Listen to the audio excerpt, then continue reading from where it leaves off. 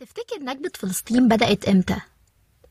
هختصر عليك الطريق وأقولك إنها مش في 48 زي ما كنا فاكرين، وإنها بدأت قبل كده بكتير. وسواء كنت عارف الإجابة أو نسيها، فأنا أميرة وإنت دلوقتي بتسمع عالرف، والمرة دي الحلقة أعمق مما تتخيل. مش عارفة بقالي قد إيه الحقيقة عايزة أعمل سلسلة عن تاريخ فلسطين، خصوصا إن القضية بتتحول لترند، بس في فترة معينة بيحصل فيها حدث كبير، والغالبا الحدث ده بيوصل لنا عن طريق الصدفة، زي استشهاد عدي التميمي مثلا. فكان لازم أبدأ وما استناش إني أصور التاريخ ده فيديوز، علشان زي ما إبراهيم نصر الله قال في رواية زيتون الشوارع: لقد أعطيت الإنسانية مدة كافية لتثبت أن لها ضميرا في المسألة الفلسطينية، لكنها للأسف أثبتت حتى اليوم أنها بلا ضمير. النهاردة هحكي لكم جزء من الحكاية اللي قريتها وسمعتها، وعايزة أقول لكم إني هقول أسماء وتواريخ كتير مهم قوي إن احنا نحفظها ونكتبها علشان نفكر بيها بعض دايما، وأتمنى إن الحكاية اللي هحكيها تبقى محور كلامنا بعد كده، عشان بس ما ننساش إن دي قضية عمرنا كله.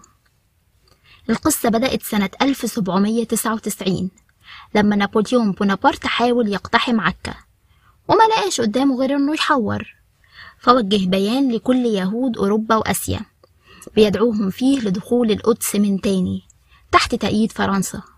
وكان بيقول في البيان ده: أيها الإسرائيليون، أيها الشعب الفريد الذي لم تستطع قوى الفتح والطغيان أن تسلبه نسبه ووجوده القومي، وإن كانت قد سلبته أرض الأجداد فقط، يا ورثة فلسطين الشرعيين، إن الأمة الفرنسية التي لا تتاجر بالرجال والأوطان كما فعل غيرها تدعوكم إلى إرثكم بضمانها وتأييدها ضد كل الدخلاء.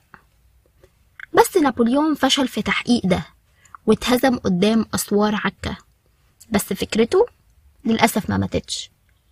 سنة 1840 بريطانيا أعادت الفكرة من تاني، وده مش حبا في اليهود، بس ساعة المصالح كله بيتصالح. اليهود في الفترة دي كانوا أغنياء جدا جدا، دي كانت أول حاجة في فكر بريطانيا.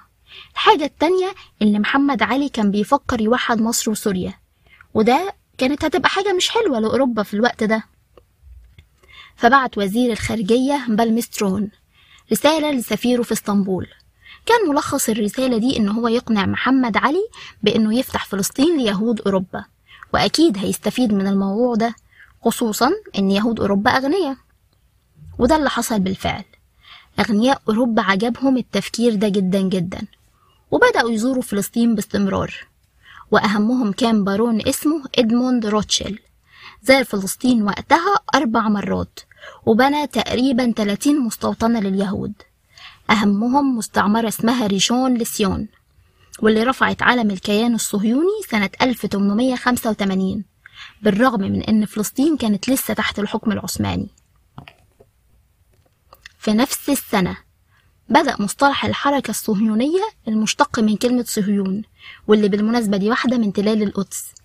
مهم المصطلح ده ظهر على إيد كاتب وصحفي نمساوي اسمه ناتان بيرنباوم، وكان هدف الحركة دي هو الاستيطان في فلسطين.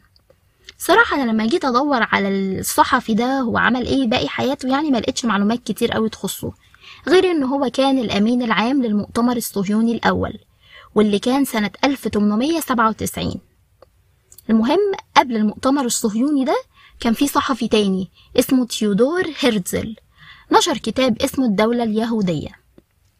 ملخص الكتاب ده إن اليهود عايشين في أوروبا في ظل حقوق الإنسان والمواطنة والجو ده، بس ده مش هيخلي اليهود أبدا مواطنين من الدرجة الأولى هناك، لأن قضية اليهود مش قضية اجتماعية ولا قضية دينية، دي قضية قومية مش هتتحل غير لو بقت سياسية على مستوى العالم كله، وإنه يا حرام مش هيعيش لحد ما يشوف ثمار الفكرة بتاعته، بس مش مشكلة، المهم إن هو خلق الفكرة وده يكفيه فخر يعني.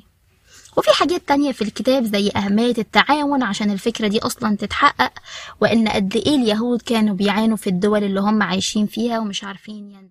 بس كان في مشكلة صغيرة هنا، إن يهود أوروبا أصلا عايزين يهاجروا أمريكا مش فلسطين زي ما هرتزل عايز، فما كانش فيه حل قدام الدكتور ماكس نوردو، وده أهم مساعد لهرتزل غير إنه يبعت 2 من رجال الدين اللي بيثق فيهم جدا على فلسطين عشان يشوفوا الوضع هناك إزاي.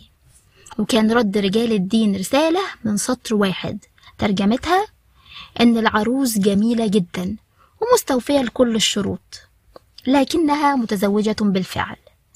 ومن الرسالة دي فهم نوردو أن فلسطين ليها شعب من آلاف السنين، مش زي ما قال هرتزل. وأحب أقول إن الشعب ده عمره ما يتخلى عنها أبدا، وده اللي هنعرفه في الكام حلقة الجايين عن المقاومة الفلسطينية.